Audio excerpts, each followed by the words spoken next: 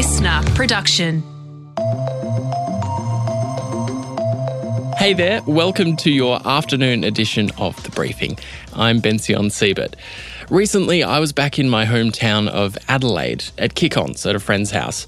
And I promise you this is not what we usually talk about at 3 a.m, but it's that time of year and we were talking about Christmas songs, the ones that we actually like. And I said, I love Tim Minchin's White Wine in the Sun. Don't know if you've heard it, but it's just so wholesome and warm and fuzzy. It's sentimental, I know, but I just really like it. Anyway, I said this, and a friend of mine gave me this significant look that said, that's just not my experience of Christmas. And of course, they're right. Christmas can be wholesome and warm and fuzzy, but it can also be a time of intense stress and conflict and loneliness, with or without family. This morning's briefing tackled how to deal with awkward conversations and conflict over the Christmas table. This afternoon, we want to focus on you and what you can do to look after yourself and your mental health over Christmas. I spoke to Dr. Michelle Lim. She's the Director of the Social Health and Wellbeing Laboratory at Swinburne University of Technology, and she has some really useful advice. Well, Dr. Lim, thanks so much for joining us. What is it about Christmas and this whole period that causes so much anxiety and stress? I think for a lot of people, Christmas is really signaling the end of probably a very hectic year. It's also a time where there's a lot of expectations and pressures to get together with people that you may not see very often or may not like. And people have these expectations of what Christmas should be or what it should not be. And I think that often those pressures and stresses are something that we might impose on ourselves due to expectations. It could be, all the way to how we should feel in these gatherings. The expectations on gifts and food and those sorts of pressures do actually sometimes get people a little bit overwhelmed. Absolutely. So those pressures and expectations, what can we do to manage those for ourselves so that we have a holiday period and these gatherings that might not be particularly exactly what we want, keeping ourselves mentally well during that period? Look, I think that's a very good question. I think this is about us regulating and reflecting on how we feel, especially towards the end of the year.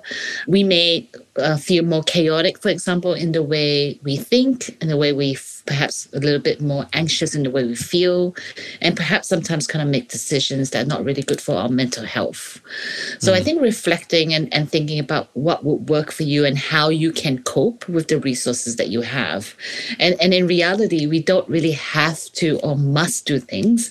We put that on ourselves. So I think really reflecting and going, do we really have to?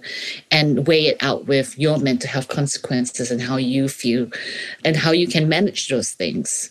So often it's about rethinking and reshaping that so that we don't feel as stressed and so that we can kind of make clearer decisions that are better for our mental health. And what if you're dreading Christmas and you're finding that you're really anxious leading up to it because you don't know what it's going to be like? You think that there might be some awkward conversations, some conflict. How do you prepare yourself mentally for that kind of interaction? Yeah, I think it's really important for us to know that we don't have to put ourselves under that kind of pressure, and we can take a step back or make decisions to constrain those conversations that might stress us out. And it is a matter of letting the other person know as well that maybe perhaps it's not the right time to have this conversation and that you can catch up with them another time. And, in many ways, Christmas is a time for more positive, meaningful connection. And, if there are hard conversations or conflicts that do come up, which is quite common sometimes when people get together, to actually park those things and park those conversations and just spend the time having a meal together and spend the time in a kind of much more more neutral space. I wouldn't say you don't have to be positive. You can actually try to frame the environment in a much more neutral feeling environment by kind of putting things aside. Do you think that part of the problem is this kind of idea, this image that we have of this part of the year where we're all supposed to be part of happy families and there's children and it's bright and shiny and there's all this kind of it's like a compulsory happy event. The pressure. Yeah, that's right. But I think the pressure to feel a certain way and to be a certain thing is especially something that's been imposed on us through the media, through, culture, our society, and, years of how we spent Christmas. And the truth of the matter is that, Christmas can be a very difficult time for many people. If they have estranged families, relationship breakdown, conflict. And there are people who choose to have Christmas with different people because life is too short for them, that they choose not to have Christmas with their families or people they have conflict with and make those decisions. So I think that Christmas is a very difficult time. It's not always easy for people, and to ensure that you give yourself permission to feel a little bit stressed out and to then take that step back for yourself, because it's really, you have to empower yourself to actually manage some of those stresses in your mind as well. One of the key emotions that can come up, I think, during this period, whether or not you are spending time with family, whether or not you're spending time with friends, is just a sense of loneliness, because you might feel disconnected from those people, or you might not actually be able to see those people, or you might not want to see those people at all. You might be literally alone on that day.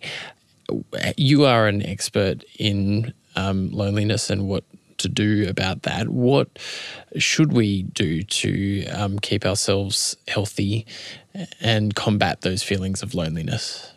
Yeah, that's a good question. And loneliness, of course, is a feeling that we might feel even outside of Christmas period, but it can be exacerbated because perhaps we might be physically alone and socially isolated.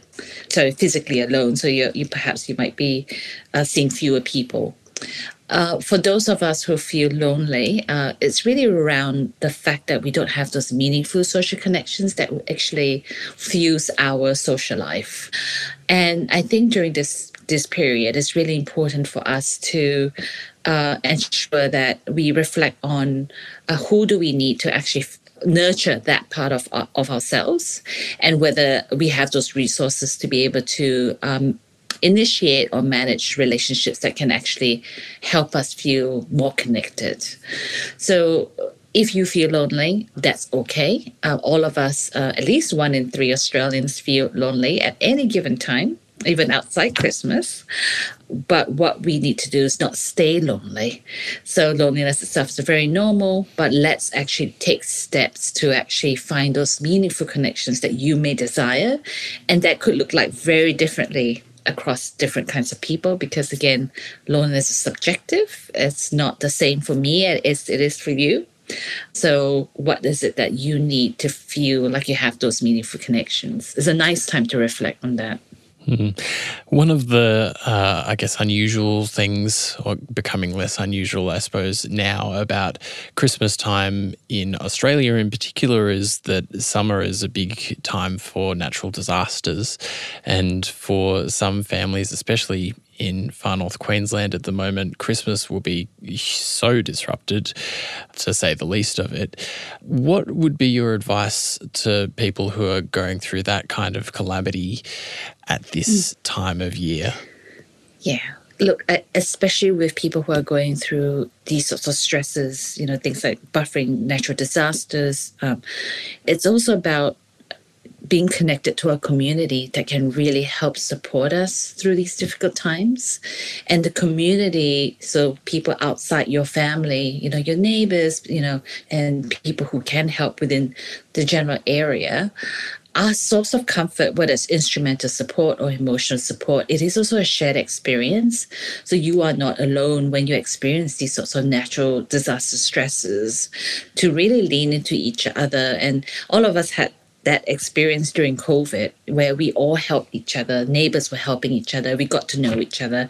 This is that time where we can be more connected to our wider community, because that's so important for our recovery, not just financially or emotionally. It's very much as a whole that we will have to recover together as well.